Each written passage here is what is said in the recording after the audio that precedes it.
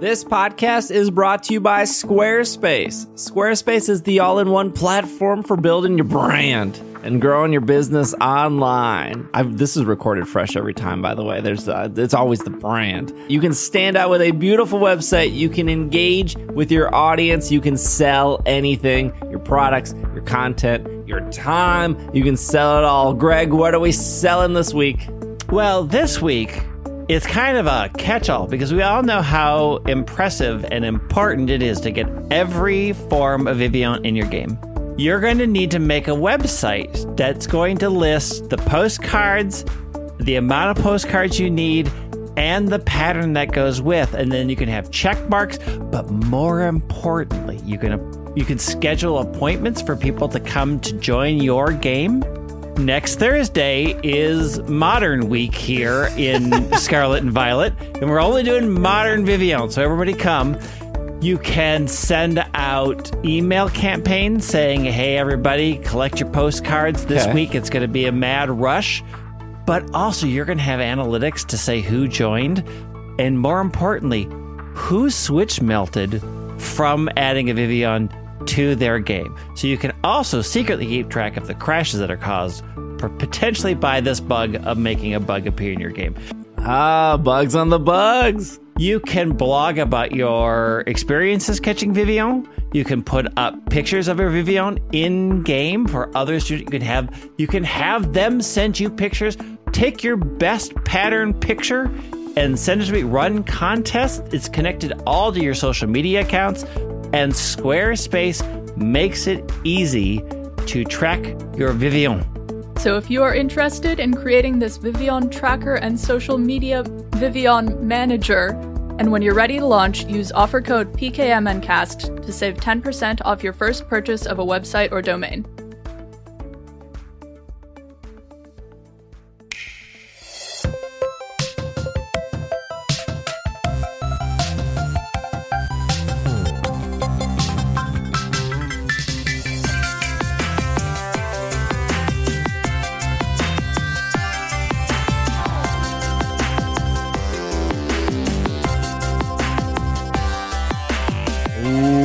What's up, everyone? Welcome to the 561st episode of the Pokémon Podcast. It's super effective. There are too many episodes. I'm your host, Steve. With me is Greg. You're just realizing now that there are too many episodes? In 40 weeks, in theory, unless we drag it out, it'll be episode 600, and we need to do something. That's a year. Less than a year. 40 weeks. Unless we do the 599.7 garbage. I mean, like, also, podcast has existed for like 10, 12 years, so. 120. Yeah, you know. I've been doing this podcast since I was a child. Hannah also here. Hannah has not been here for 500 episodes, though. No, I definitely have not been. But I've been here for more than it feels like. Yeah. I keep realizing how quickly that number is going up. But no, I am just exhausted from yesterday's community day, which was absolutely wonderful. But it wasn't because of Pokemon Go. It was because of the community. Yeah. Niantic gave us bad weather, so we had to go to all of America. We actually had a really good day yesterday here. Yeah, it's cold, and then it snowed, and now there's snow again after it was, 3 days ago, 84 degrees. And now gotta there's love weather. Snow on the ground. There's snow on the ground. But luckily, it's not on the sidewalks, so I don't have to shovel. So for today's show, we have some Masters stuff. We have some Unite stuff. There's another global challenge. Typhlosion raids happened. There's a new Pokemon showing off in the anime that they want us to care about, but at the same time, they haven't even finished the other anime in the United States. Very confusing. So I guess we'll just start off with the Pokemon Masters news. We haven't talked about Masters in like 2 or 3 weeks. Well, most of the Masters news is like here are the new events, here are the new characters. They brought back a character people really like. Put her in a special costume, so that's something. This is on Pokemon.com. Lyra special costume and Phanpy, and Zinnia special costume and Evil. Mhm. Very the two hit Pokemon fan peens evil. They fit with the storyline. Do they? We Both of didn't them? cover. Did we cover Steven and Stoutland and Shauna and Klefki? No, yeah. Oh, is this a continuation of This is part 2 of the mystery event that started with Steven and Stoutland and Shauna and Klefki. So there's a murder mystery party happening on Paizo. Nobody got murdered. It's things got stolen. Anyways, it's like a murder mystery party where everybody has a role and everybody's pretending to be somebody else. And the big drama, I'm going to spoil part of the drama because the minute you start, Looker doesn't get to be the detective, and Looker is very upset about it. Oh. Wait. Is Looker a sync pair? Yeah, Looker and Krogunk. Oh yeah. One of the strongest sync pairs in the game is Looker and Krogunk. Yes, my master's icon right now is Detective Steven Stone. Yeah. Detective Steven Stone and assistant Shauna had to solve a mystery, and the mystery does not get solved in part 1.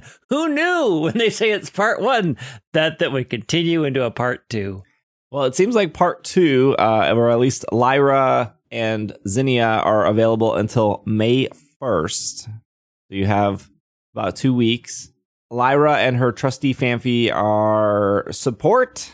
The ground type support sync pair doesn't dish out much damage, but they can take a punch thanks to defense boost and type resistance.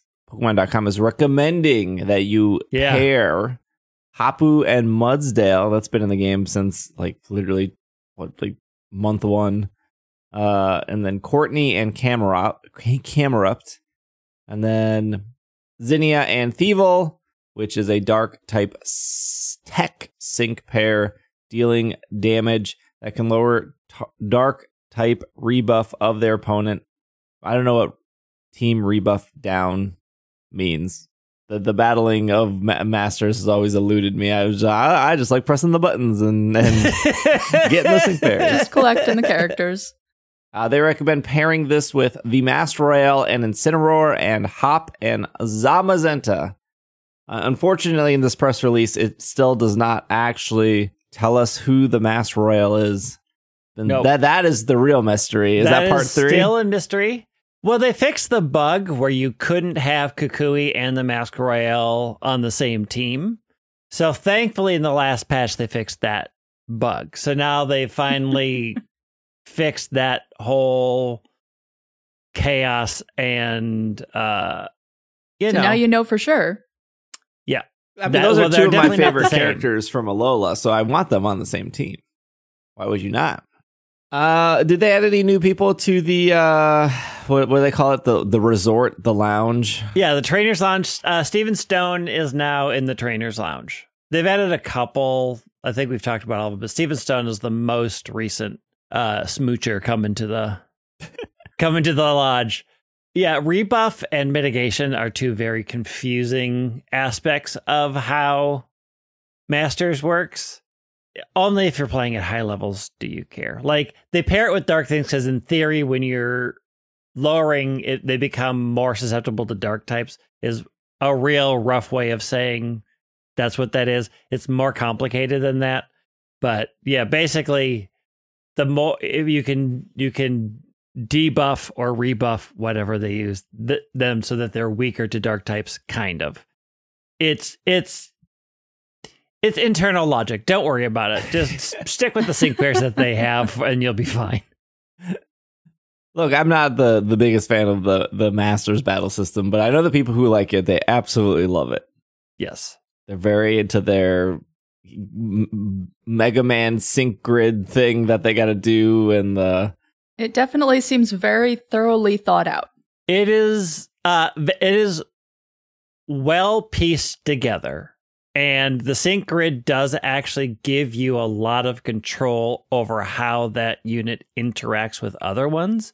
So, like, if you're at the high level of the game, it is really great in the fact that if you like getting into the number crunchy stuff, you can say, no, I need this person to be, I want when I do their sync pair, I want it to be max damage, match crit, do everything that it can be, So you can build them that way if you want. But since you can refund all of your sync grid stuff, like if you needed to do something else, you can refund and rebuild it a different way.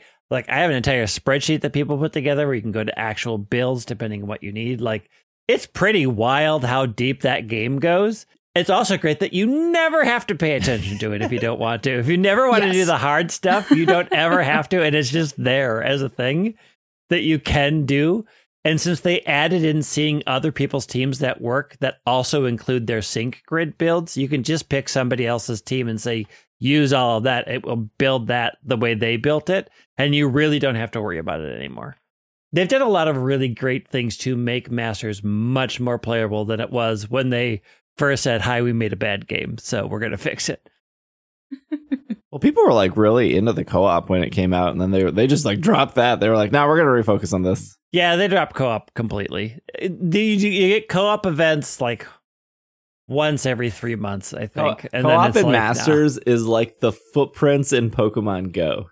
Like there are like a couple people that are so passionate about the co-op in Masters, and it's like I don't think it's ever come. Just like the footsteps, like first off, that game was so broken the first week it came out that like 5 people were able to experience the footsteps, and those 5 people will so never they will never forget the footsteps. It was so good.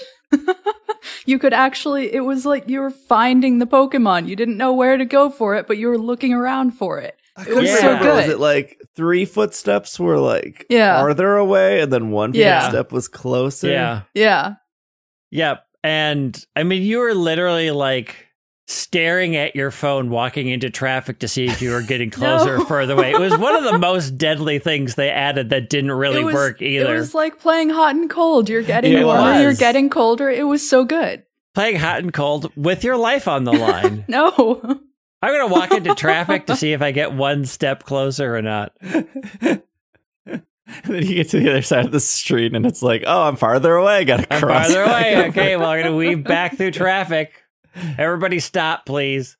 Are we on our 4th anniversary of Masters this summer? Yeah, we're at 3.5 right now. Yeah. So it should be 4 in...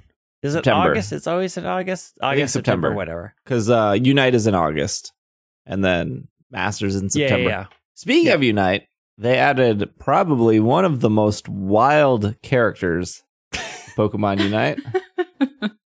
I mean, I love it. I don't know where they were on the drawing board of like, let's get a Pokemon that other Pokemon can jump onto. But very, very into this. Lapras is now available in Pokemon Unite.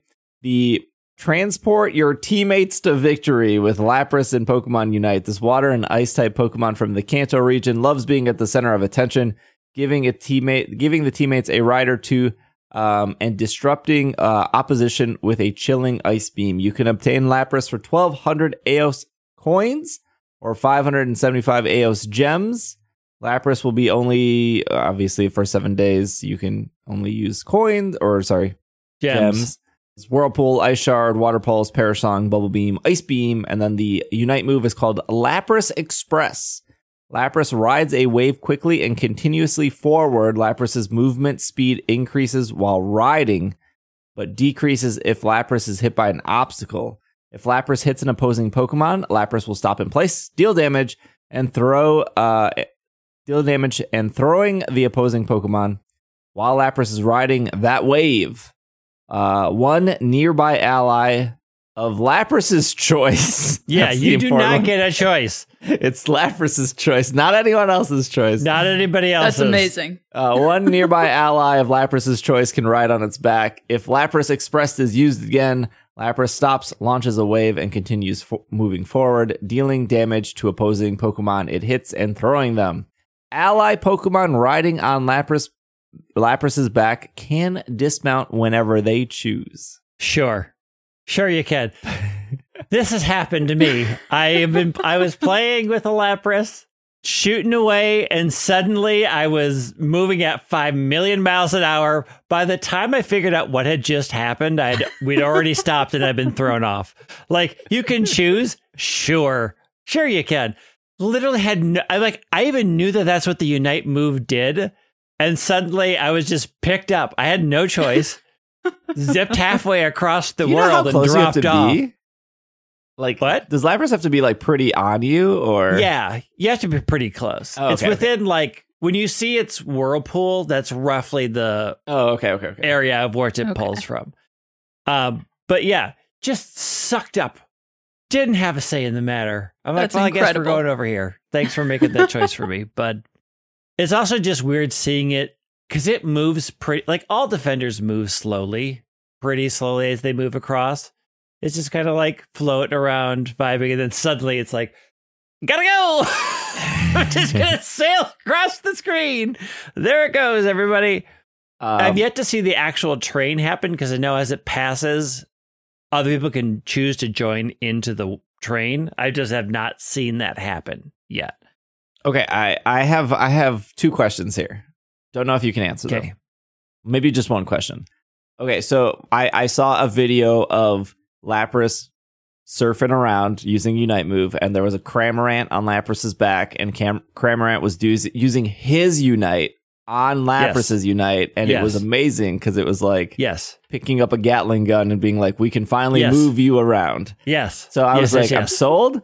I need a best friend out there that wants to play Lapras, and I want to be able to I want to say good night to you every morning. I want to text you good morning. I want to be best. I want to get lunch with you every day, and then I want to play Unite every single night. But you have to be Lapras. I have to be Cramorant. I want that scenario to happen now in my life. I didn't know that they would add a Pokemon I didn't care about to then affect a Pokemon I do care about so greatly. The ultimate marketing, really, honestly. The actual question I have here is, if I'm Cramorant and I'm on top of Lapras, can Comfey go around Lapras's neck at the same time and like heal it? Yes, because they're different attachments. So Comfey is attached to Lapras. Now, we don't know how many of these things are weird bugs and interactions. Like, we don't know if Cramorant being able, we don't know if Cramorant being able to unite on the back of Lapras's Unite is working as intended. Or we never thought anybody would do this and we didn't plan for it thing. But from what I've seen, Comfey can be around Lapras, and Lapras can be carrying somebody. Again, we don't know if these interactions are supposed to happen this way. We have no clue if this is what they wanted to do, or if it's just people are doing it. Do you think? Gotta play it while you can. Do you think Lapras makes the game better in the sense of like rotation? When people are like, hey, let's rotate to the bottom, Lapras can just be like, I'm taking you to the bottom. Yeah, I mean, late game to get from top to bottom and late game to go from a team fight straight to Ray, Lapras is amazing because it can pull people there, and those people, as far as we can tell, people on its back, much like when Comfey's around, aren't targetable. Granted, it's not a very long ride, right? Like it only goes so far, but as far as I can tell, and it's only been out about 4 days at this point. Yeah, like you can go from your goal, everybody, healing at your goal, straight to Ray in about a second. You can go from top to bottom in about 2 seconds. And since it seems to be able to train people, like if everybody's up there and needs to go down, you can all zip down at the cost of wasting somebody's Unite move. I mean, wasting. If the goal is just to get people around, it's not wasted, but you don't get you don't do the damage at the end if there's nobody down there to damage. I would assume that Lapras gets its Unite move more quickly than others because it's just a transportation mode. It's a transportation and damage. When it stops, it sends out a wave that damages and throws Pokemon around, and if it hits a Pokemon, it does damage. So there is a damage component to it. It definitely doesn't get as fast as Dragapult does. I haven't purchased because I don't have gems. I'm not paying gems for Lapras, so I haven't actually seen the timer countdown. But there are things now to be able to more quickly get your Unite move back. So I think some builds have that for transport. People are still figuring out the best way to play Lapras, but so far pretty much everybody's like Parasong is the way to go. And then I've mostly been seeing people use Ice Beam because it freezes them. It's a pretty good trap. And Parasong is just a super strong AoE, especially when it gets boosted up. So that's what I've seen so far. We don't know if if Cramorant on the back of Lapras being a Gatling gun zipping around the field is intended, but I have seen it happen a couple of times. The first time it happened, I'm like, what is going on? The world is ending. I have no idea what is happening right now. Hannah, does Lapras make you want to ride back into Unite? A little bit.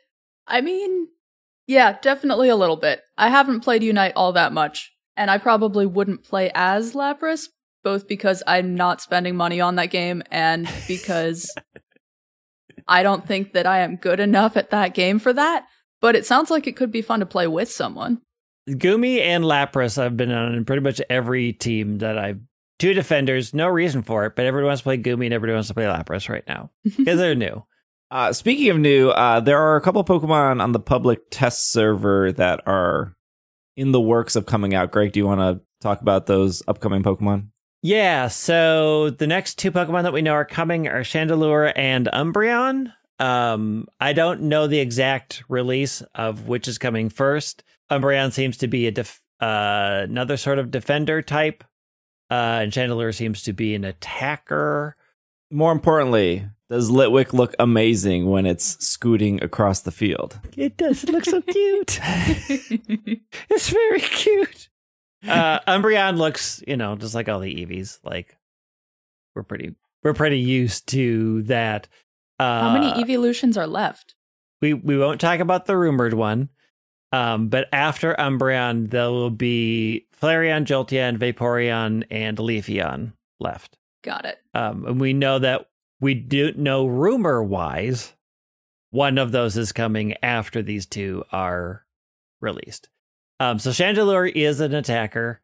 It was not doing well on the public test servers for a while, and they recently just did a big boost to it on the test server, so a lot of people are a lot happier with it. We will see what it actually, because it always changes for final release. Like we're always like, oh, it was working this way, and then now it's not that at all when it hits.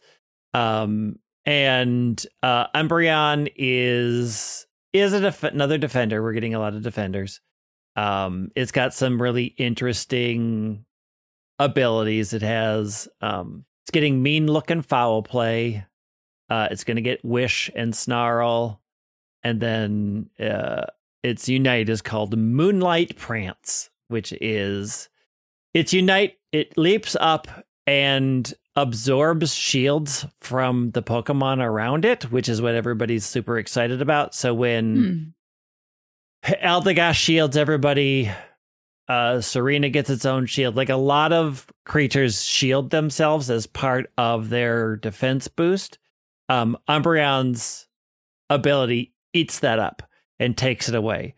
It does not seem to work on Ray's shield, unfortunately. That may change when it gets released. But right now, the rumors and people have been playtesting, it says it does not affect the Rayquaza shield at that end of the game. We all have our fingers crossed that it will, because the Ray shields are busted, awful, and having one Pokemon being able to deal with that is really good. But of course, then everybody would want to run Umbreon, which is a sort of bad precedent to set when you're trying to balance. All right, things so Umbreon, Cramorant, Comfey, Lapras. Teams are going to be very limited. Yeah. What is the Chandelure supposed to do? Besides, so like Chandelure's Litwick looking cute, which I'm very into, but like, what is the gimmick? I guess attackers don't have like crazy gimmicks normally. Yeah, they don't have crazy gamer. So the thing is, its ability allows Chandelure to partially ignore special defense. So this was the defense problem that Zacian had, because Zacian was also supposed to partially ignore defense, but ignored 100%. Chandelure has the same thing. Its basic moves are Ember and Nightshade, which are pretty standard. It gets Fire Blast, which seems to be similar to what Delphox have. Same with Mystical Fire. But then its second moves are Poltergeist, which it creates a zone that has all the... You remember the Dynamax move, the night move where all the chairs floating furniture? It's based off of that. So you'll see a zone of floating chairs, like chairs and tables. Finally. So furniture in Unite. That's what I've been waiting for. Yeah. So it's the thing where you put that down and anybody who goes through it is slowed and takes damage. So it's a zone move on an attacker. And then the other option is Imprison, which creates a zone in front of itself. And then anybody who's caught in that zone is just completely unable to act. You can't move, you can't attack, you can't do anything. And anybody who moves into it also can't move or do anything for its own for a short amount of time. And then its Unite move, which is currently Ignite Midnight. It just seals an area around itself in darkness, so you lose line of sight. It's kind of like Comfy's Grass Unite move, where it creates a zone of grass and you can't see anything unless you're in there. And then from that zone, it can fire beams of fire out at people. It's interesting. It seems to be much more of the old design where it took bits and pieces from other Pokemon and put them in new ways on this one. Like nothing in here we're that surprised about. There aren't, other people have these things. Like the Poltergeist is similar to the giant ice shard that Mamoswine puts down. All of those things are fairly It doesn't familiar. sound particularly new. No, they don't. They're not particularly new. People aren't that excited about Chandelure, particularly because it was underperforming on the test server. We'll see when it hits. Everything hits live different and are often overpowered. So I mean, Chandelure is a relatively popular Pokemon. I remember the top 10 Unova Pokemon that they did, and Chandelure was like number 3 or 4. It was like really high up there for Unova, which is a bit surprising because I felt like I do remember the launch of Black and White. Well, it was a weird launch because it was in Japan first, and then we had to wait a while for America. But people were very like, "This is just a chandelier. This is just an ice cream cone. This is just a pile." For some reason, like Chandelure didn't get wrapped into all of the Vanillite and Trubbish that kind of still sticks around today. Yeah. But like it was edgy. Not very liked the first couple months of that game. Yeah, I will say I'm rewatching Litwick move around, and Litwick kind of glides on wax, but he bounces like this. I'm very into that. Very, very cute. It's so very cute. The real disappointing thing is they're not saving it for like Halloween. I feel like that would be a good Halloween sync pair. Maybe most likely they're doing it now, and then probably around Halloween we'll have an event for special outfits for it, right? Like they get it out now and then they can make the Halloween events or draw people back in and dress them up all cute and stuff. I don't know how they're going to fit the McDonald's hat on Chandelure yet. Very curious. Oh yeah, the weird visor that they give everything. Yeah, that visor is like really there cannot be a single person out there being like, man, I love the way this looks. I feel like people just buy it because they're like, I want some outfit. Yeah. Gotta have something on your Pokemon. For a while, they had discounted those so much that I bought a bunch of them. I'm like, well, I'm just going to do it because I have all these tickets that I can spend nothing else on, so I might as well get them. And I will never use them because they're ugly. They look like fast food workers. They do. There has been instances where I'm like planning out my content for the week, and I'll like log into Unite to like check the bonuses and get rid of those like red dots and stuff. I'm like, okay, I think this week we'll be able to like squeeze in an evening or two of Unite and get back to it and stuff. And then all of a sudden, Scarlet and Violet announces some new raid event or some distribution or some tournament. I'm like, oh, well, maybe Unite next week. But when I did check it, I was shocked that there still seems to be a lack of costumes overall in that game. I know everyone was very mad about the $40 costumes. Understandably so. $40 for a skin is not a great deal, even though I'm sure it sells very well because they continue to do $40 costumes. But there hasn't even been. I know I like Cramorant a lot. There hasn't been a Cramorant skin since the anniversary Cramorant skin. And I was like, oh, well, Charizard has to have a new skin because it's Charizard and they don't have a new skin. I don't want to be like, obviously I want Unite to succeed, even though it's like not my favorite game in the world. I do like Unite. I do genuinely like it. I just don't have time to play it. But isn't the main moneymaker skins? Why are they not putting out like one a week? So what seems to be their plan is a lot of new skins are locked behind the subscription pass. And so they don't have many in the shop, but they are in the battle pass, the season pass, and the subscription pass. And they're much more, you see it once and then it's gone. And they tend not to list them again. Like, hey, you missed this. And they're very, very selective about which ones they do. Like the Zoroark costume coming up is really, really cool. But won't be purchasable in the shop. It's part of the season pass. Yeah, so they're playing on FOMO and trying to get people to sign up for the subscription. But like I logged in to see what the season or the what is it called, the monthly subscription pass. Yeah, and it was like Wigglytuff in an egg, and I was like, oh, this is super cute. But also, I don't play Wigglytuff, so I don't want to give you what was it, $10 a month? Yeah, I don't want to give you $10 for the skin plus whatever other things you get. Yeah, but if it was Cramorant, games like this have multiple skins for each character? Yeah. They're really still pretty stingy on they only give you one option and they only run, like most of the season passes, only 2 Pokemon are getting special outfits in that season pass. And there still hasn't been a Cramorant one, Greg. There still hasn't been a Cramorant one. I don't understand their planning around it. They seem to be pretty hesitant to really jack up the prices a lot because they've been doing that to actually purchase the Pokemon. So the Pokemon prices have gotten more expensive, and they seem to be much more focusing on getting new characters out than getting them outfits. Because we have gotten a really steady stream of new characters over the last year. Yeah. Which is great. I'm wondering if they just saw that not a lot of people, unless they're paying for their particular special Pokemon, are buying outfits. But they're not. Like, I don't know. It's like this weird loop because they're not putting up enough. I guess it wouldn't be a episode of our show if I didn't bring up Apex Legends. Apex Legends is like one character every 2 or 3 months. I can't remember how often it's a new character. I think it's every 3 months. It's one new character. But they do they literally their events are literally just skin events.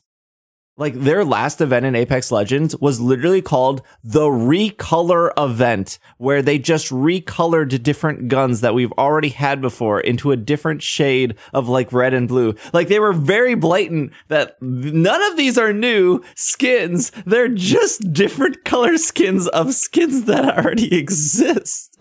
Like Apex just puts out so many different skin. A lot of them are bad. For the record, I'm not defending. A lot of the skins they put out are awful and bad, and I would never equip them or pay for them. But they put out so many that you're just like, and they do lean into the characters that do well. Like one of the best characters in Apex is Wraith, and Wraith has so many skins, and they must know that like Wraith players it's the most popular character. They just keep buying skins for it. Just make more Wraith skins, like, because it sells. Yeah. I don't know. I would buy every Cramorant skin. I'm not going to lie. Yeah. I would.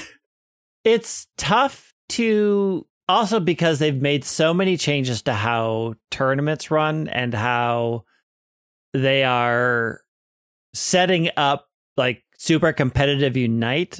A lot of what I'm seeing is them really trying to lock that down.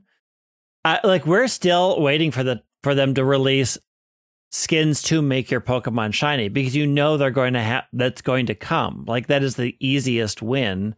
And the next thing they're releasing are backgrounds. Like you can change your lobby background. Oh, I saw that. The background of the waiting screen as you're waiting to load in. Will it make the loading? Will it make the lobby faster? No, the menus faster. Nothing makes that lobby faster. You are going to be trapped in those menus for the rest of your life. Yeah, I don't know their game plan.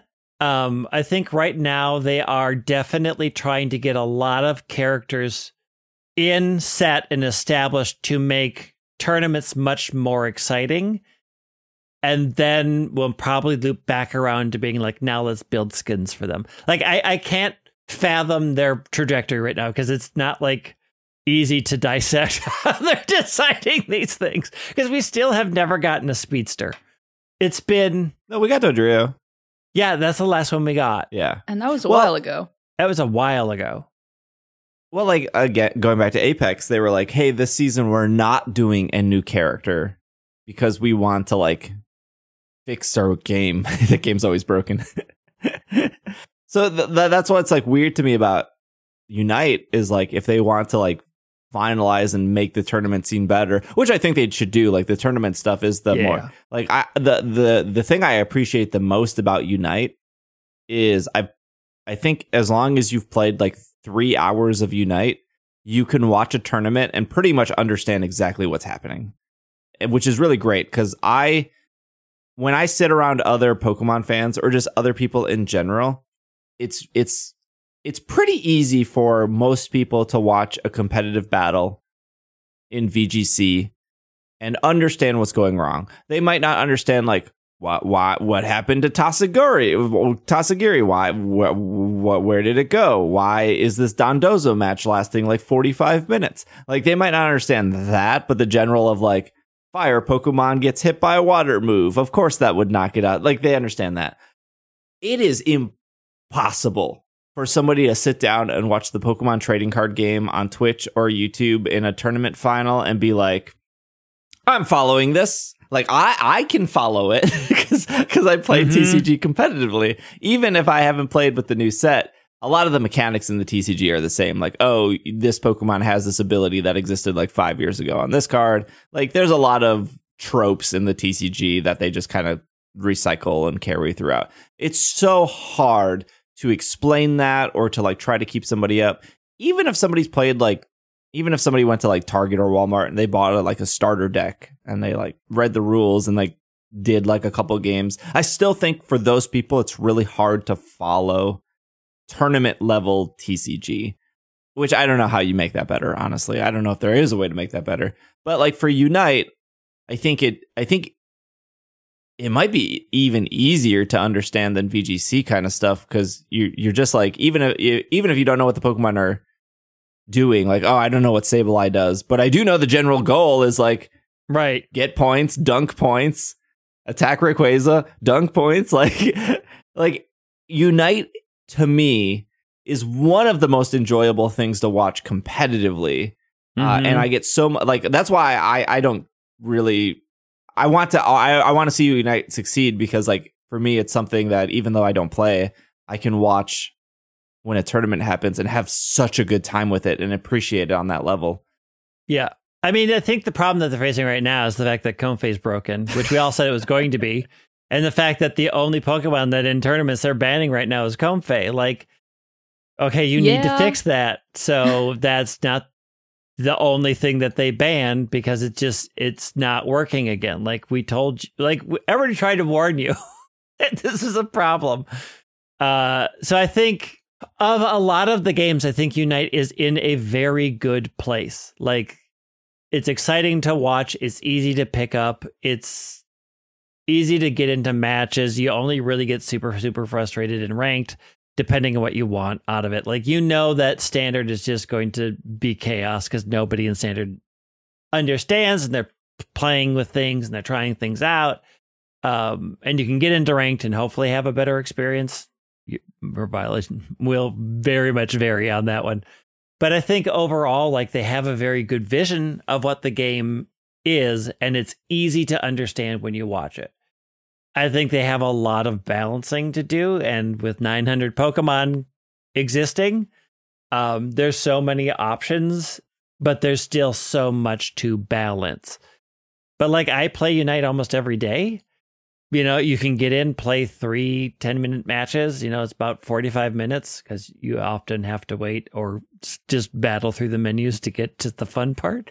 But then you can just be done. It's like I had a great time. I moved up, I moved down, and then I'm out. There are a lot of quibbles to be had in that game. Like the ranking is weird, the matching is still weird, the amount you lose and gain from winning and losing really feels out of whack. Like, it feels terrible. You can get very little incremental wins, and then a setback will knock you way down. And then it flips horribly in Masters, where wins get you huge amount of points and losses only take you down a little. There's just a lot of internal stuff when you get really into the game that is slightly frustrating, but we all keep coming back because ultimately it's 10 minutes of just like I'm running around as my favorite Pokemon and having a good time. I'm riding a Lapras. Why would I not want to be I'm riding a Lapras from one side of the screen to the other, and I had no say in the matter. I just flew like the wind. All right. Speaking of the wind, we're going to blow our way to a break because wind blows. Welcome to the fart section of the show. We will be right back. This podcast is brought to you by Brilliant. Brilliant.org is the best way to learn math and computer science and computers all interactively. Things with computers. You can learn them. Brilliant has thousands of lessons from foundational and advanced math to AI, data science, neural networks, and more. There are new lessons added monthly. I've used Brilliant in the past because I was someone who actually liked doing math in school. I like coming to a concrete answer there. So when I felt like I wasn't having enough of a concrete answer in different things in my life, say at the beginning of the pandemic, I subscribed to Brilliant and was able to just solve a fun little math or physics problem every day. And I don't know, I had fun, I enjoyed it, and I felt like I was renewing skills that may be applicable to jobs in the future. So I would say Brilliant is an enjoyable experience. Well, if you want to do math and learn intuitively, go ahead and try everything at Brilliant. It's brilliant.org/PKMNcast. That is our special link. Give it a shot. See if you like it. Try everything that they have to offer. Learn math, learn about computers, do all sorts of things. You know, learning new skills is great. So go to brilliant.org/PKMNcast to start your 30-day free trial. And the first 200 people will get 20% off their annual subscription. Go learn something.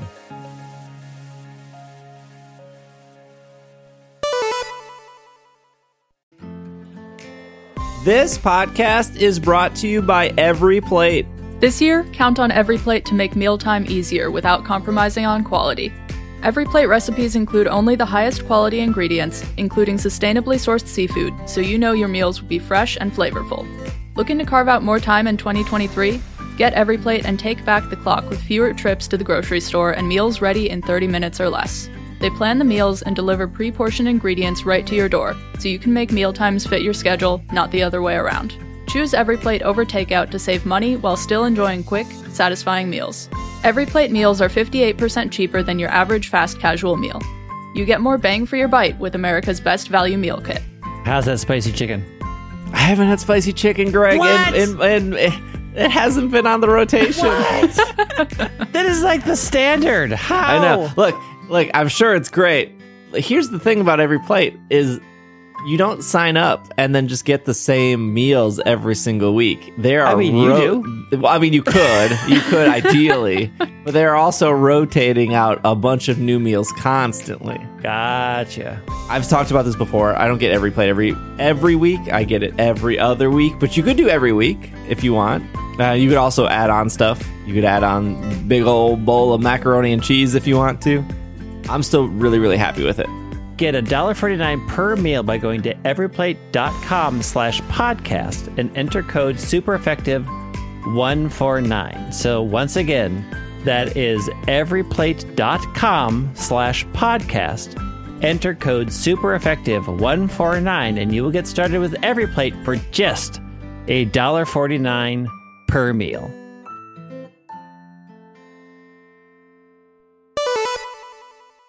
Hey, thanks for listening to It's Super Effective. You're probably halfway through the episode. I just want to throw out that we have a Patreon, patreon.com/PKMNCAST. And Patreon is a great way to support the show. Not only can you support the show for as little as $5 a month, but with that $5, you get ad-free episodes. You won't be hearing this ad because it'll be gone in your ad-free episodes. You'll get access to our Slack community with over 800 trainers trading and battling and talking and making fun of the way I say bagel in the Slack. You can be part of that.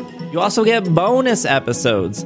And maybe you're just interested in the ad-free or bonus episodes of the podcast, and you don't want to go to another website, and you're on your iPhone right now, you're pulled over on the side of the road, and you're using Apple Podcasts, you can actually support us and get all of that right in Apple Podcasts. There should be a little subscribe button, and what's cool about Apple Podcasts is they also offer a 2-week free trial. So if you're interested and you listen on Apple Podcasts, you can actually dive back and listen to all the bonus episodes in your 2-week free trial. You can sign up for a month or even for a year. Both Patreon and Apple Podcasts have huge discounts if you do decide to sign up for an entire year. You get to save some money, you get to support me, and you get some stuff in return. That's always good. People like stuff. Patreon.com/PKMNCAST or in your Apple Podcast app. And we are back from our break. Let's talk about Typhlosion. Typhlosion came and went.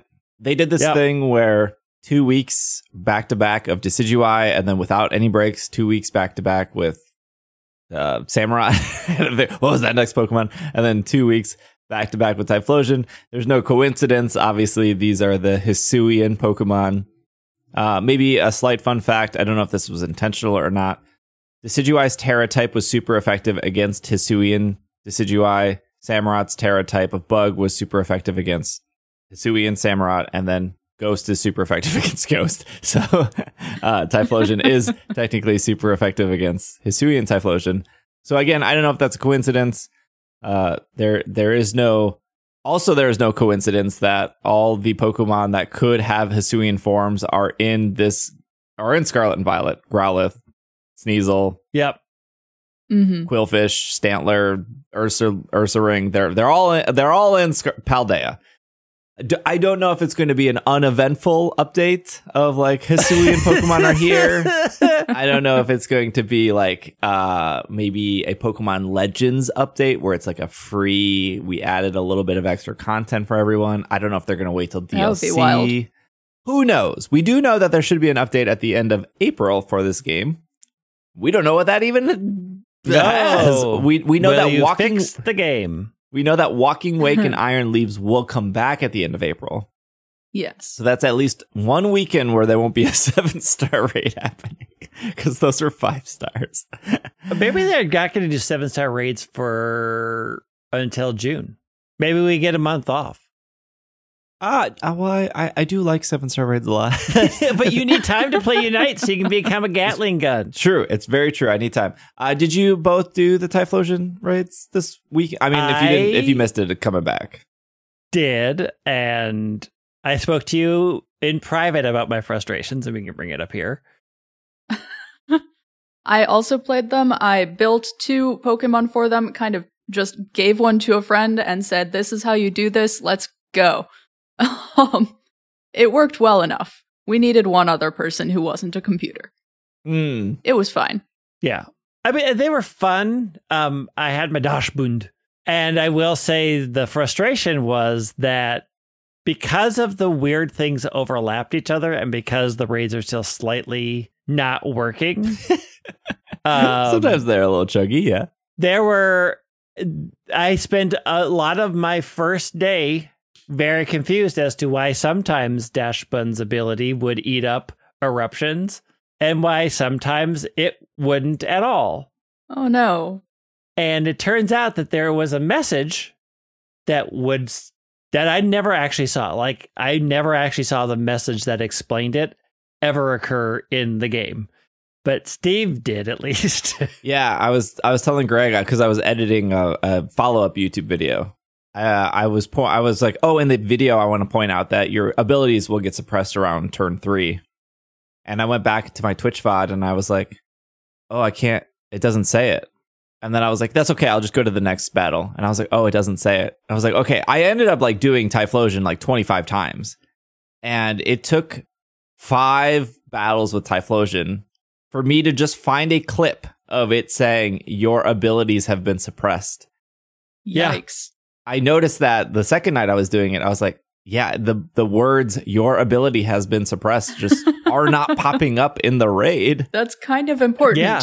And I spent a huge amount of time being like, because also I went through ones where that never happened, where it skipped over entirely, where we never had our abilities suppressed. So yeah, there was like, a couple Pokemon that never suppressed. I don't think Decidueye did, and I don't think Pikachu ever did. But in Typhlosion, in ones, never had that occur. Just we went through the whole thing, and nobody's ability is. I never once was hurt by eruption. I got absorbed. I don't know if it glitched and skipped, but I spent probably the first 2 hours like trying to figure out what is it. The combination of Pokemon that I'm with. Is this some random thing? Is it that we're skipping over phases quicker? Like I could not figure out because I've never seen that message come up. And it wasn't until I was talking to you like, oh, there's supposed to be a message that says what happened. I'm like, yes, that would have been nice. Because I would have at least been like, now I understand that this is a part of this event. This is and actually not like, something that happens. It's not just a glitch. Is this a glitch? Is it? Like, what is going on? Let's not get anything confused. The game is a buggy mess. Right. But because the very first one I did, I was like, I'm in with a bunch of people. We're all sitting there. We're fighting. And it says, Typhlosion use eruptions. And I'm like, perfect. I have a body that doesn't take anything from fire. Some would say you have a well-baked body. I have a well-baked body. And the game did its normal hang up where everything just froze for like 30 seconds. And I'm like, okay. And then when it snapped back, we were all dead. All 4 across the board. And I'm like, I have no idea what just happened. What? I thought we would fix this. I mean, what is going on? The scenario you just explained is very Final Fantasy 14, where something just happens and everyone's dead. Everybody's dead. Oh, we messed that up. Roll it back. Yep. We all died. But like usually you can go and like, okay, what message did I miss? And there wasn't a message.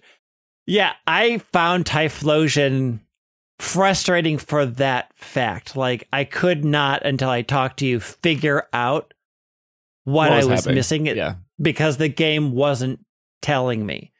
I thought the raids were fine. Like, I think they're fun, but like when it does things like that where important information doesn't show up, it's really hard to explain to people what's happening when you yourself don't even know. Like, mm-hmm. I would have people text me like, I don't know. I can't figure it out. I can't figure out why this is happening because the game isn't giving me a message. Yeah. Yeah. And I didn't really realize it until I was like, I just need a clip of this. And I was like watching my VOD back and like, oh, it's not, I know what's happening, but like the message isn't popping up. We can only hope that, you know, stuff like that gets fixed. I have so many thoughts on Typhlosion, which is kind of crazy because before the recording, I was like, oh, this is just another 7-star raid. You know, people come in to my Twitch streams, or if you see on social media, you know, some people will say this is the easiest one ever, and then some people will say this was the hardest one ever. You know, that's going to be for every raid. Yeah. Some people have the right Pokemon. Some people, they got really good RNG and they did it 3 times with great people. They got really bad RNG. They did it with bad people. I got to experience both. So I did my raid builds right. You know, I was like, here are the Pokemon I recommend that could survive eruption in the sun. And that's what it had. It had eruption in the sun. So like I built Pokemon that could survive eruption in the sun. They ended up working out great. Dashbun was one of those Pokemon. It does work great when, you know, Typhlosion communicates what's happening. Yep. That's not Dashbun's fault. That's the game's fault. I ended up, you know, every time these raids come out, I try to carry as many people through, and people really appreciate it because not everyone's good at Pokemon, which is totally understandable. These raids are harder than a lot of content that Pokemon has ever provided before. I don't think it's like a weird statement. I know people are like, people might say, oh, they're so easy. They are some of the hardest content that Pokemon has provided before. And if you're an experienced Pokemon player, you know the ins and outs. You know what moves do, right? But for a lot of people, this is hard content for them. Not hard enough where it's like Yeah. Pokemon Masters endgame content where you need to like bring out a spreadsheet and like have a whole Yeah, journal yeah, dedicated. Yeah. Pokemon Masters It's endgame not content is tight. it's on a different level over there. You gotta have like a whole whiteboard in your house. It is like the puzzle pieces are more complicated than what they ask you, because you still have to keep in mind like the Terra type affects it in one way, but the moves are also boosted, and you have to sort of like compensate for 3 or 4 different types at this point, and put things together in a way because you think, oh, this is great because it's effective against this, but then you're weak against that. So like it's a more interesting puzzle than they've done in the past for sure. Yeah, so that takes me to like Thursday night. It came out. We went through 25 successful, great. I think we ended up like failing twice just because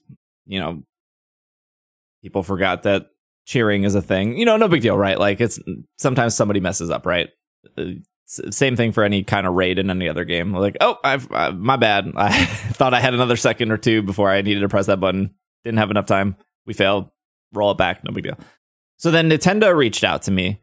Mario called me up on the phone, and they were like, "Hey, we want to do a raid showcase on Thursday." And this was on This was on Friday, the weekend before. So I didn't actually know Typhlosion was coming. They were like, "We want to do a raid showcase on Thursday," and I was like, "Okay, cool." And they were like, "What time are you free?" And I was like, "Whatever, Nintendo. Like, I work I'm self-employed. Like, I am good anytime." And they're like, "Cool, we'll get back to you."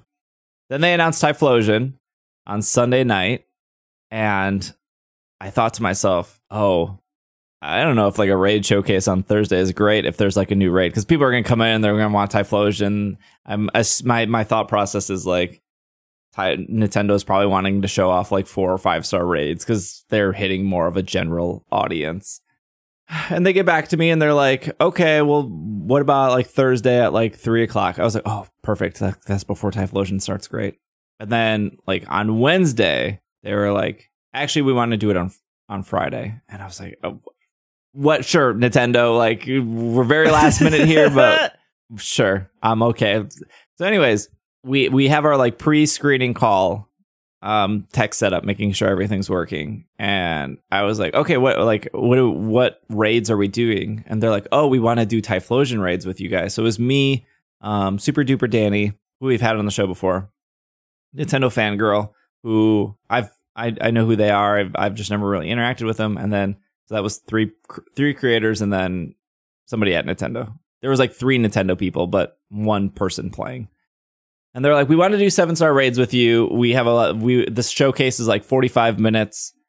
Maybe we'll have time to do like a 5 or a 6-star raid, but we want to showcase 7-star raids. And I was like, okay, well, that would have been nice a couple hours ago, but that's totally fine.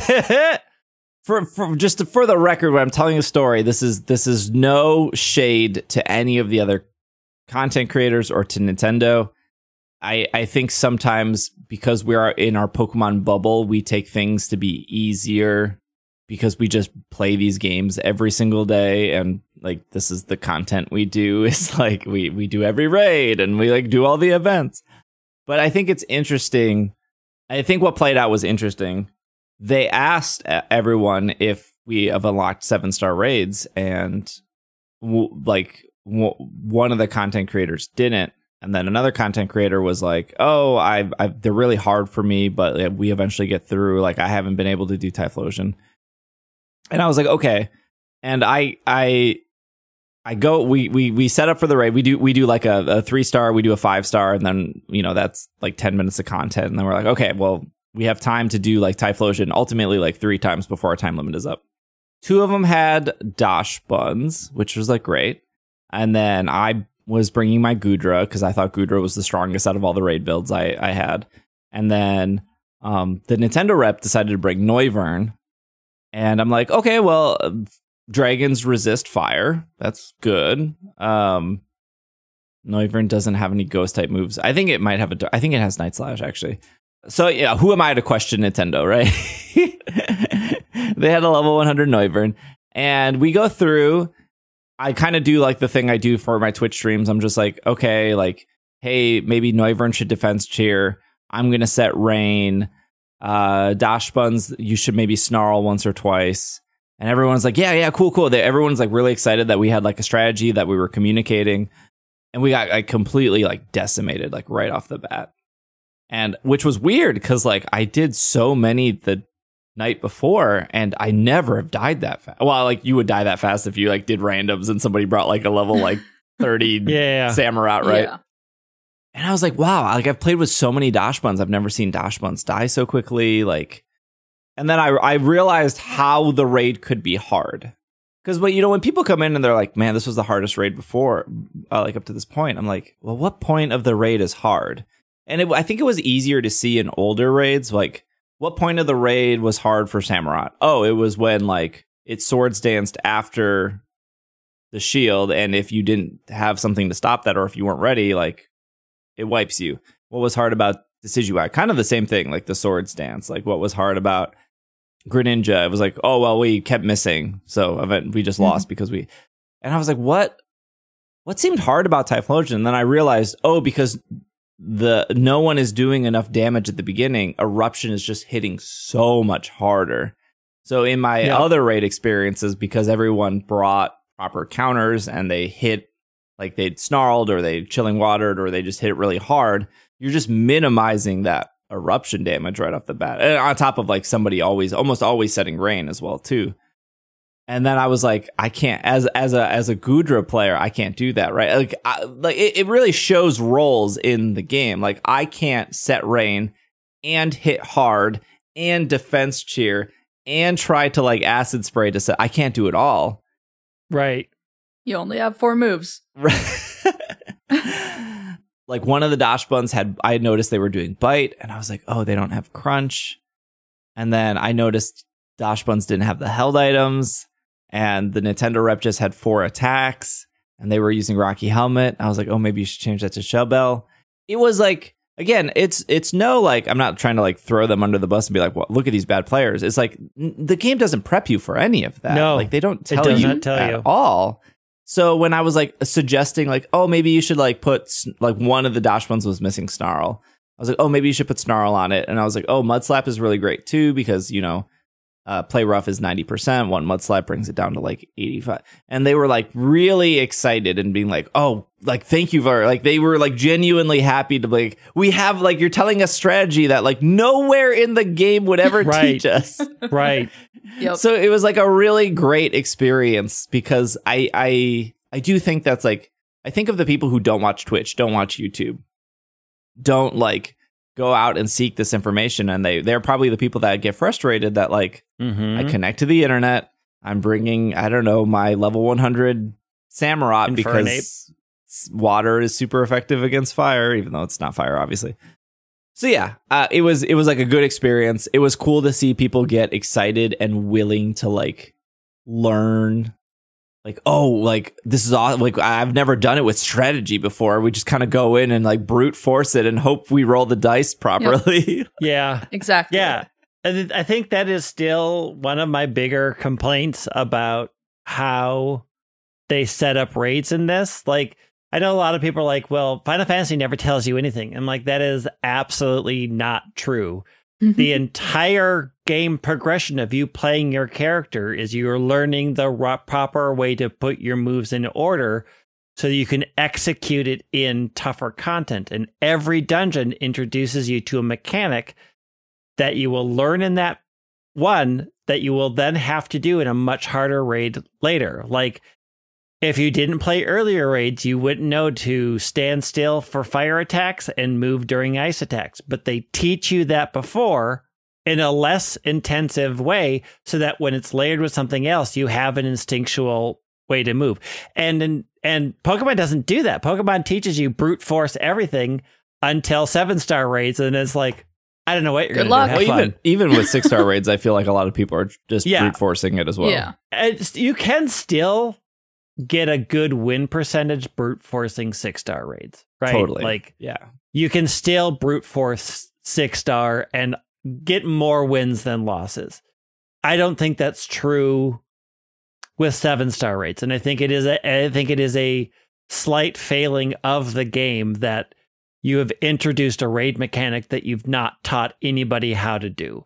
And you still don't teach them how to do. You rely on your community, which is good for your community, to do it. But we know the majority of people don't watch the same person. They don't watch anything at all. They don't necessarily go to these things. Like, you're leaving a lot of people on the floor and frustrated with your product because you don't have a way of teaching them earlier on.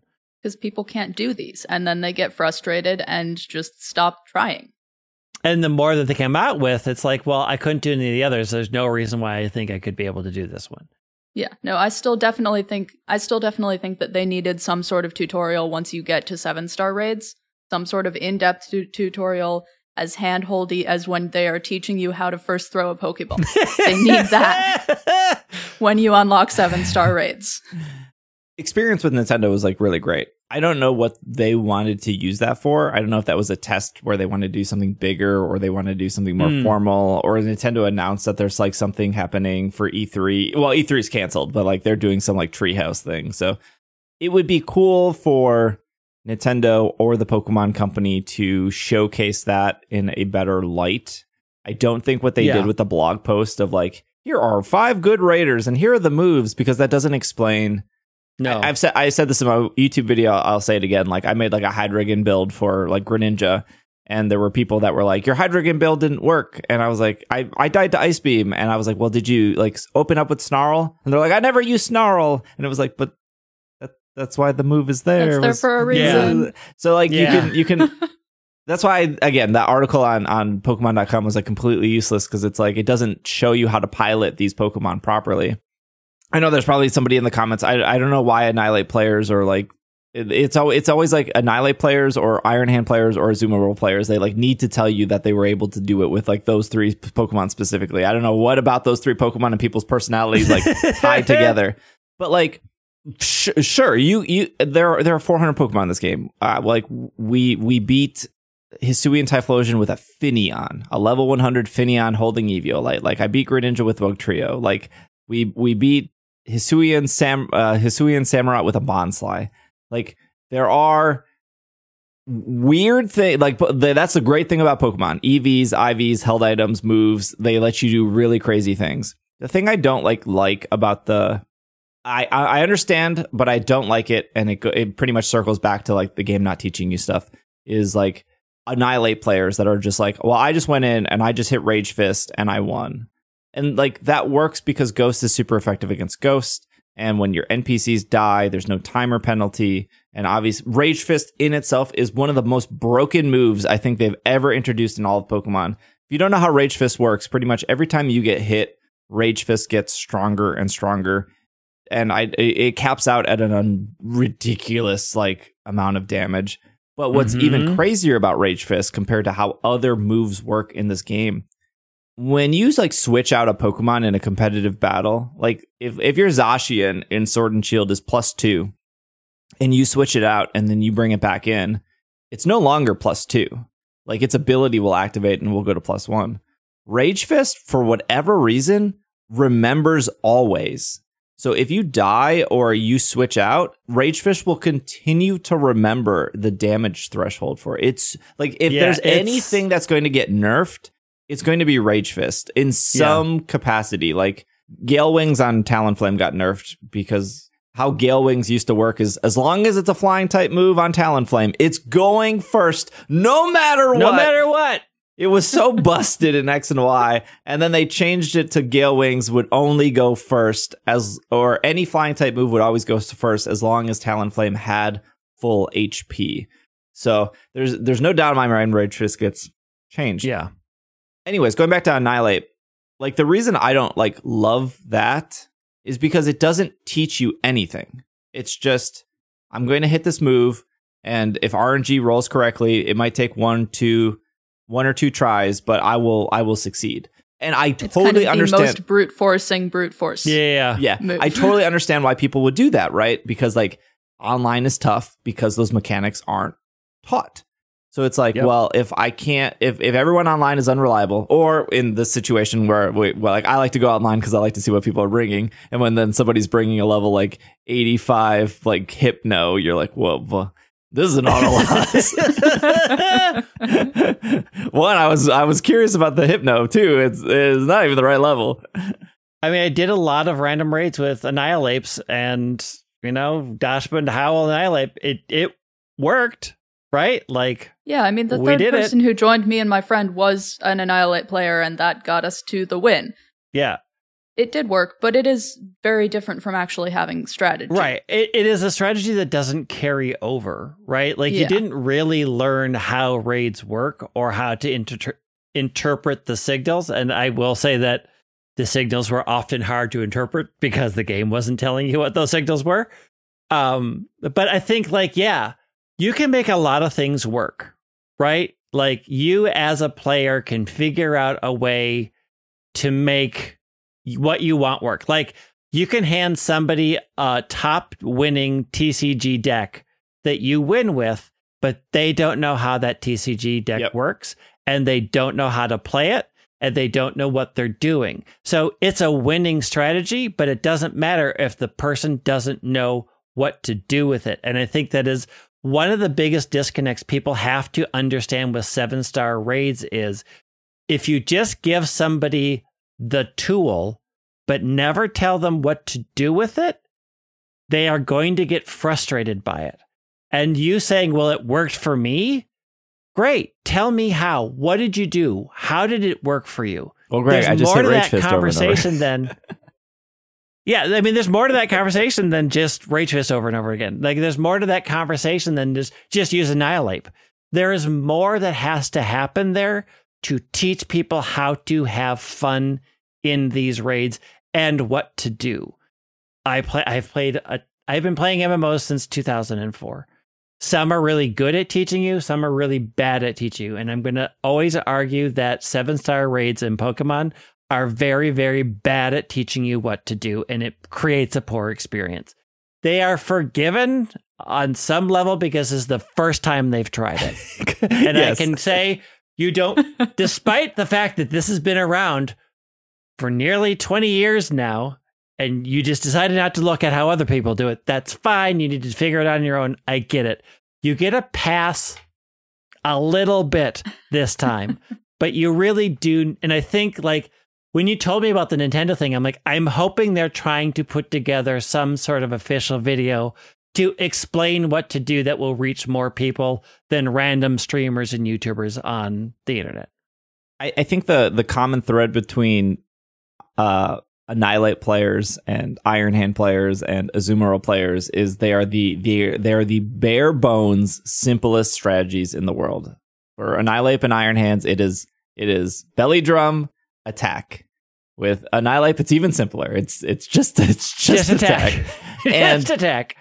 The common thing between those players is they don't ever heal, they don't ever defense cheer, they don't ever hit any other moves. They just do that. And if they fail, it is everyone's fault but their own fault. And it like sucks because like raids could go much smoother. And like Hannah said that they did it with a Annihilate player, or Greg did it with an Annihilate player. Like, I made Dashbun because I expected Annihilate players. And like Howl on Dashbun really helps out Annihilate really well. Like, and it's a good pairing. And it again, but like, I guess the start of this was like those strats, they work because you can brute force, but they don't like teach teamwork. Like if there's a dark type Terra 7-star raid, Rage Fist isn't going to do the job because dark resists Ghost, right? Like Rage Fist did really well here because Ghost is super effective against Ghost. So it's almost like my brute force strategy didn't work. What is the next brute force strategy I can do? And it's like you're not really learning, but at the same time, it's the game's fault because if you have a strategy and then you go in and then you're with 3 people who have no clue what they're doing, then you also have a miserable experience. So I understand why people are like, I just want to brute force it because I just want to do it. But But then what happens is these people who like brute force it, they see success and they think that it's working. So then they go online and then they get frustrated because all of a sudden there's no teamwork. And then they go back to being like, well, I'm just going to solo. And then they get confident and then they go back online and they're like, oh, it's not working. Everyone must be bad but me because it works offline. And I was like, this never ending cycle of why 7-star raids will never get better. I do think they have gotten better in a small weird way of, I think, because the people playing this game still are more hardcore than the people who just got credits and moved back to Fortnite. I think in that sense, the online experience has gotten slightly better. But for every time you have a great raid, you have like, well, we have a level 32 Raichu here against this. I mean, the sad thing is that as more people who don't know what they're doing get frustrated and drop out, the people who are left will have better experiences because the people who don't know what they're doing stop playing and you're left with people who do know what they're doing. And so sort of a natural weird attrition of game life is, you know, once people hit credits and they try a couple of raids and they don't like it anymore, they go away. The people who are left, people are like, oh, they're brilliant. I always have a great time.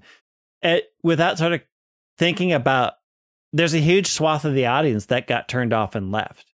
And you are reaping the benefit of that action, but that isn't great for the game's lifespan or word of mouth for the game.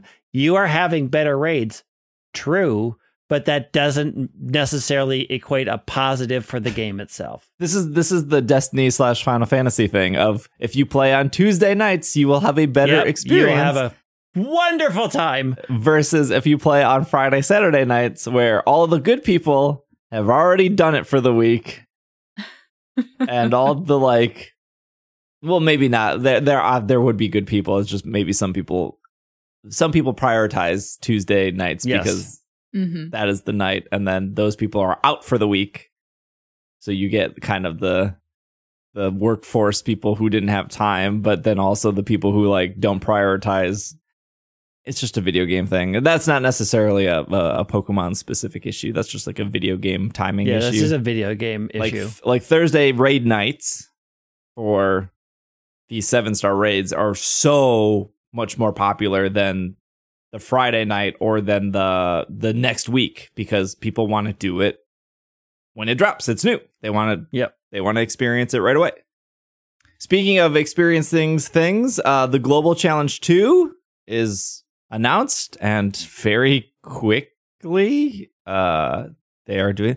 Okay, so we said this last week that these events are coming way too quick, and not only are they coming way too quick, they are on top of each other. We had 3 events. We had a Ditto event, a Global Challenge event, and a 7-star raid event, all in the same weekend, and that is only for one Pokemon game. And here's the thing. A lot of people pick and choose, right? Like, for people who are super fans, this is a thing because we want to do them all.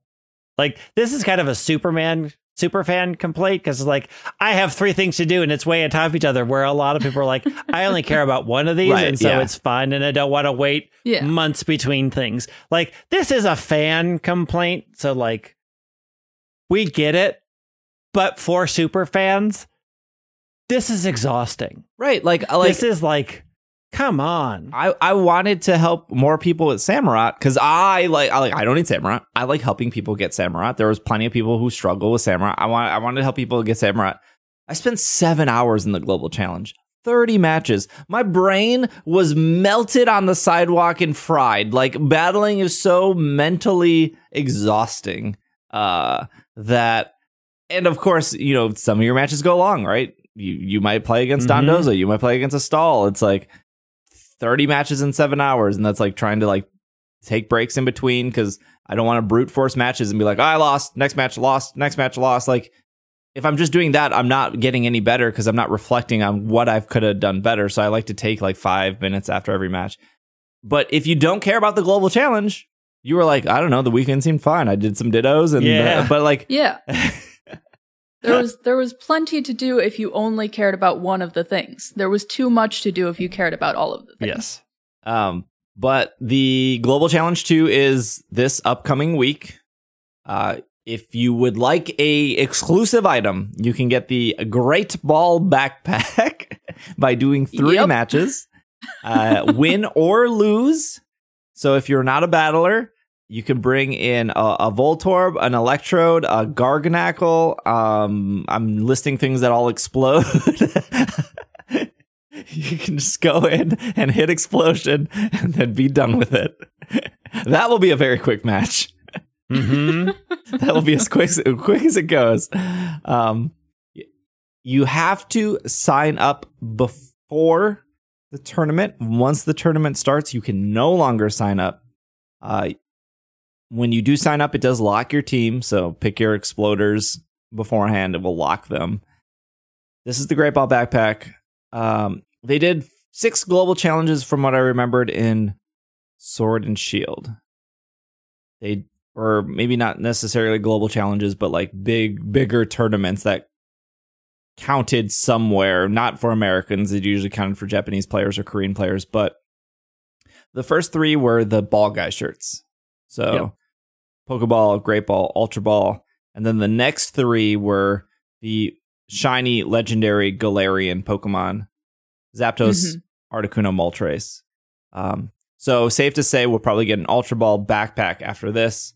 And then safe to say there will probably be some in the future, something for some sort of shiny. I don't know what shiny legend they would do. I guess they could do like a 4-pack and then do like the runes. That would make sense because the runes are so competitive. Oh, yeah. It doesn't have to necessarily be like stop at 3. They could go to 4 or 5. There was a gap between the packs and the shinies, wasn't there? In between, I believe they were doing the what is it called? The Players' Cup stuff. Because I have a feeling because the Galarian birds weren't introduced till the DLC. So if they're going to follow a similar pattern, it may be the 3, the monkey, the bird, and the dog that were introduced in the DLC. Yeah. Might get shiny versions of those. That's the only, I was trying to go through, matching up. And that's the only thing that I think, well, we're getting a set of 3 and that matches. Well, it's hard to follow. They would do that. It's hard to follow Sword and Shield VGC because there was a pandemic the entire time. So we didn't have this world tournament to solidify that we're moving to the next format, right? So if you look at past things, it was X and Y format, and then the next year Omega Ruby Alpha Sapphire, so it was that format, and then the next year it was Sun and Moon, and then Ultra Sun and Moon, and then we had another year of Ultra Sun and Moon only because Let's Go Pikachu, Let's Go Eevee didn't have competitive, but we had 3 years of competitive in Sword and Shield, but we only had 1 world championship, right? Mm-hmm. So I would assume that we're in Regulation C right now, which is all Pokemon can be used except for Miraidon and Koraidon.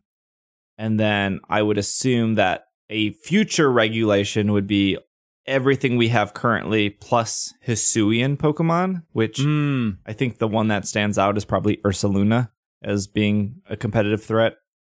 And then I don't know if that brings us to DLC, but then that would be all the Pokemon plus DLC Pokemon, and then that would bring us to the next DLC, which would be all those Pokemon plus those DLC Pokemon, and then that should bring us to legendaries added, but not box legendaries. That would be a future format after that, and then when the box legendaries would be allowed, that's when Koraidon and Miraidon would be allowed, which both seem very good in their own ways. I don't know if Koraidon really replaces Groudon as a better Pokemon. I think Groudon and Kyogre are still very dominant because of what they do.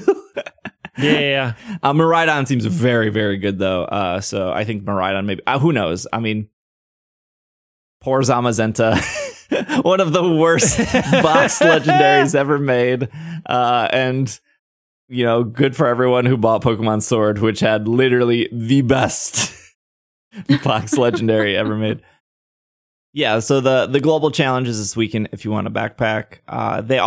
There was the EUIC this past weekend, and they gave away Gavin Michaels, I think his name was. They gave away his Palafin, which they won the Oceanic Championship. So I'm not, as of this recording, I actually don't know who won, but ideally who won minus rune Pokemon and minus usually starter Pokemon. They'll take whatever that is, and that winner will be for NAIC, the North American, for that distribution. So the first winner was a Garganacl. So we got a Garganacl, and then we got a Palafin, and then who knows what we'll get. Fortunately enough, Gastrodon is not good in this format because they removed Scald from it. So I think we've gotten like 4 or 5 champion Gastrodons at some point over the years. And I think we've gotten about... That sounds about right. 2 or 3 Amoonguses. As it turns out, Amoongus is still very good. And I think Gavin had an Amoongus on his team. So it was either Amoongus or Palafin. And thank goodness we got the Palafin. I don't know. I don't know what's looking good. I don't think they would do Paradox either, because I don't think they've ever done like Paradox are similar to Ultra Beast, whereas like if an Ultra Beast was on the team, it like kind of like disqualified itself from being a distribution or whatever. I don't know what weird rules they do, but I guess we'll have to see who the winner is. Finally, last bit of news: they showed a new Pokemon off. They did. Yep. Well, we don't know 100% for sure that it was a new Pokemon. We know that it's not a Pokemon form, at least, that we have seen before. Yeah, do you want to talk about what it looks like, Hannah? It looks like a little tiny baby Terapagos. It's adorable. It's a little tiny turtle. And there's speculation about whether it's a Cosmog situation or about whether this is just a whole different form of Terapagos before it... There's some speculation that in the DLC there will be terastallized forms. So actually visibly different Pokemon when they're terastallized. And so there is some speculation that Terapagos is that form of this Pokemon that we have just seen in the anime. Oh, so like... like Gigantamax versus Dynamax. Yeah, that kind of thing. I mean, the speculation. I'm gonna say this. No, none of this is confirmed. It's fun to speculate as long as you set your expectations properly. Yes. The amount of people who sit there and speculate about things and then get mad at a company because what they dreamed up didn't come true, that's on you. You made a thing up and got excited for a thing that wasn't real. But the YouTubers told me that Ruby and Sapphire was going to come out on Virtual Console on Pokemon Day. All the YouTubers told me that, Greg. They are setting you up. They said they had sources with no proof of those sources. I love speculating. Like, it's fun. It's fun to think what if, but I know not to buy into my own imagination. Yes. And be upset at a product that doesn't meet what my imagination wanted it to be. And this is not a Pokemon problem. This is an everything problem. Greg pointed to a Star Wars object for our audio listeners. But just have fun speculating, but do the world a favor and keep your expectations and hype at a manageable level. It's a cute Pokemon. We don't know how they're related. This is the Amolamola love disc thing. This is the Tauros Buffalette thing. Turns out they were never connected. Cyclezar, Koraidon, Miraidon. Well, they're technically connected, I guess. Yeah. But like, this is a thing that we will find out. And have fun speculating, but don't be the person that gets mad and will go online to screech about they were promised XYZ. You weren't. You saw one thing. No, we only got X and Y. We never got Z. But it's so much fun to speculate about right now because the the anime is showing us things about this story that we haven't seen yet. Correct. Hannah, is this And we know that the second episode of the anime or the first? I don't know. I haven't been watching them because I only watch them when they're out in English. Yeah, and they're I not think- yet. Yeah, that's part of the problem on top I think of it. this is the second. I think it's the second episode. I think so. But IGN is saying it was the first episode, and they compared it to that- Ho-Oh. yeah, there were some people saying Oh. that it's really exciting because the anime is showing us a Pokemon or a Pokemon form or a Pokemon paradox that we haven't seen yet. We don't know. We don't know what this is. And it's really cool. But also, it's only been aired in Japan so far. And we won't get it till 2024. Gosh, I hate this. If we're lucky. I hate that like games are now worldwide. We get this release schedule, and that's really great because actually we talked about how Black and White was like 8 months early in Japan, and so it was like weird as an American looking at all these Black and White Pokemon and not really knowing what they did, and like waiting for it, and then everyone getting all the Pokemon at once in X and Y was like such a blessing, minus the people who leaked it early. And now it's like we got a new Pokemon in an anime that has started in Japan when we in America haven't even seen Ash win yet. Right. Yep. It's, again... It's frustrating. It's frustrating that they don't do simulcast. Somebody made a good point that in our YouTube that it was probably TV Tokyo is the reason why, and they have an exclusive contract where they get first rights to airing for X amount of days. I think it's TV Tokyo. Correct. Yeah, but also contracts can be renegotiated and are renegotiated on a fairly regular basis. We are just saying the contract that you are currently in is hurting your audience and you need to renegotiate your contract. And if they're going to keep doing things with the anime that are big news, if Ash is going to win or if Ash is going to leave or if they're going to introduce a new Pokemon, it's much better. It's so hard for everybody to be able to see it. Yeah. It's like people will come in and be like, did you see this on the anime? And I was like, oh, we just drop in anime spoilers. But at the same time, it's like, right? How do you avoid a brand new Pokemon? Like, you can't. And like, I want to experience this anime fresh. And it is very exciting. There is a new turtle here I'm looking at. I don't know what happens in the episode. But like, I'm excited that the anime is going to go into this whole storyline that I have been very invested in for Paldea. Because the games that probably seems are. really cool. No, I think they will. I think they will in the second DLC. With a lot of faith. The games went into a fair amount of it. There's just much yet to be uncovered. And if the DLC and the anime both go into it, I am happy. The turtle looks cool. It's very cute. Cute. We still have no idea how big Terapagos itself is going to be, but this thing is like Pikachu sized. Yeah. I think I like how Terapagos looks more than I like how this looks. That's fair. I think it it's kind of like looks like Amara. He looks naked because he has like these weird long turtles don't have that long of legs. Some do. Some do. What are you talking about? He just like looks like there's more skin than shell. It's really throwing me off in the turtle world. Not every turtle is Squirtle. Bad skin to shell proportions. I mean, we still don't know if Lycos is Ash's daughter, so that's true. Or mother, or girlfriend, or sister. I mean, there's a lot of questions we don't have. Greg, stop speculating. Keep that in check, please. Jeez. All right. Come on. I mean, I'm going to riot if Ash isn't somebody's parent in this. The whole thing is coming crashing down. Well, that's our episode for you guys. We made it 90 minutes. That's our threshold.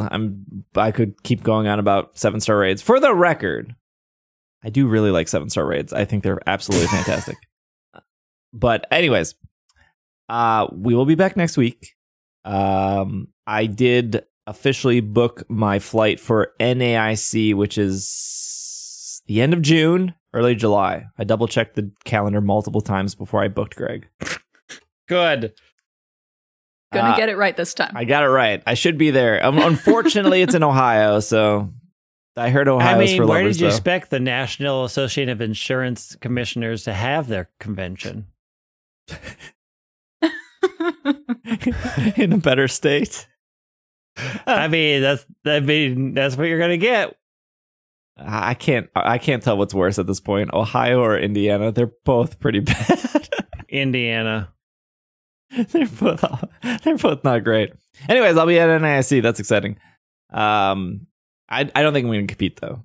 But between watching the Oceanic tournament and the EUIC in London, it looks like they have put a lot more effort and spectacle in their I don't know what national tournaments. I guess they're technically Yeah.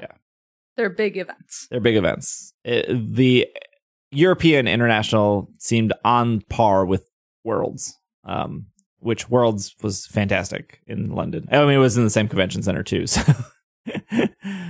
That helps. yeah, that helps. So we'll see how fancy Ohio is. Maybe Pokemon can save Ohio for a weekend. I mean, I've heard, isn't it in Columbus? I've heard Columbus isn't. Yeah, it's terrible. in Columbus. Yeah. We'll be back next week. Thank you, Hannah. Thank you, Greg. This has been another episode of the Pokemon Podcast, and we are super effective. Hopping back into Unite on a Lapras's back, I guess. Heck yeah! Super effective. Boop, boop. Here comes the train.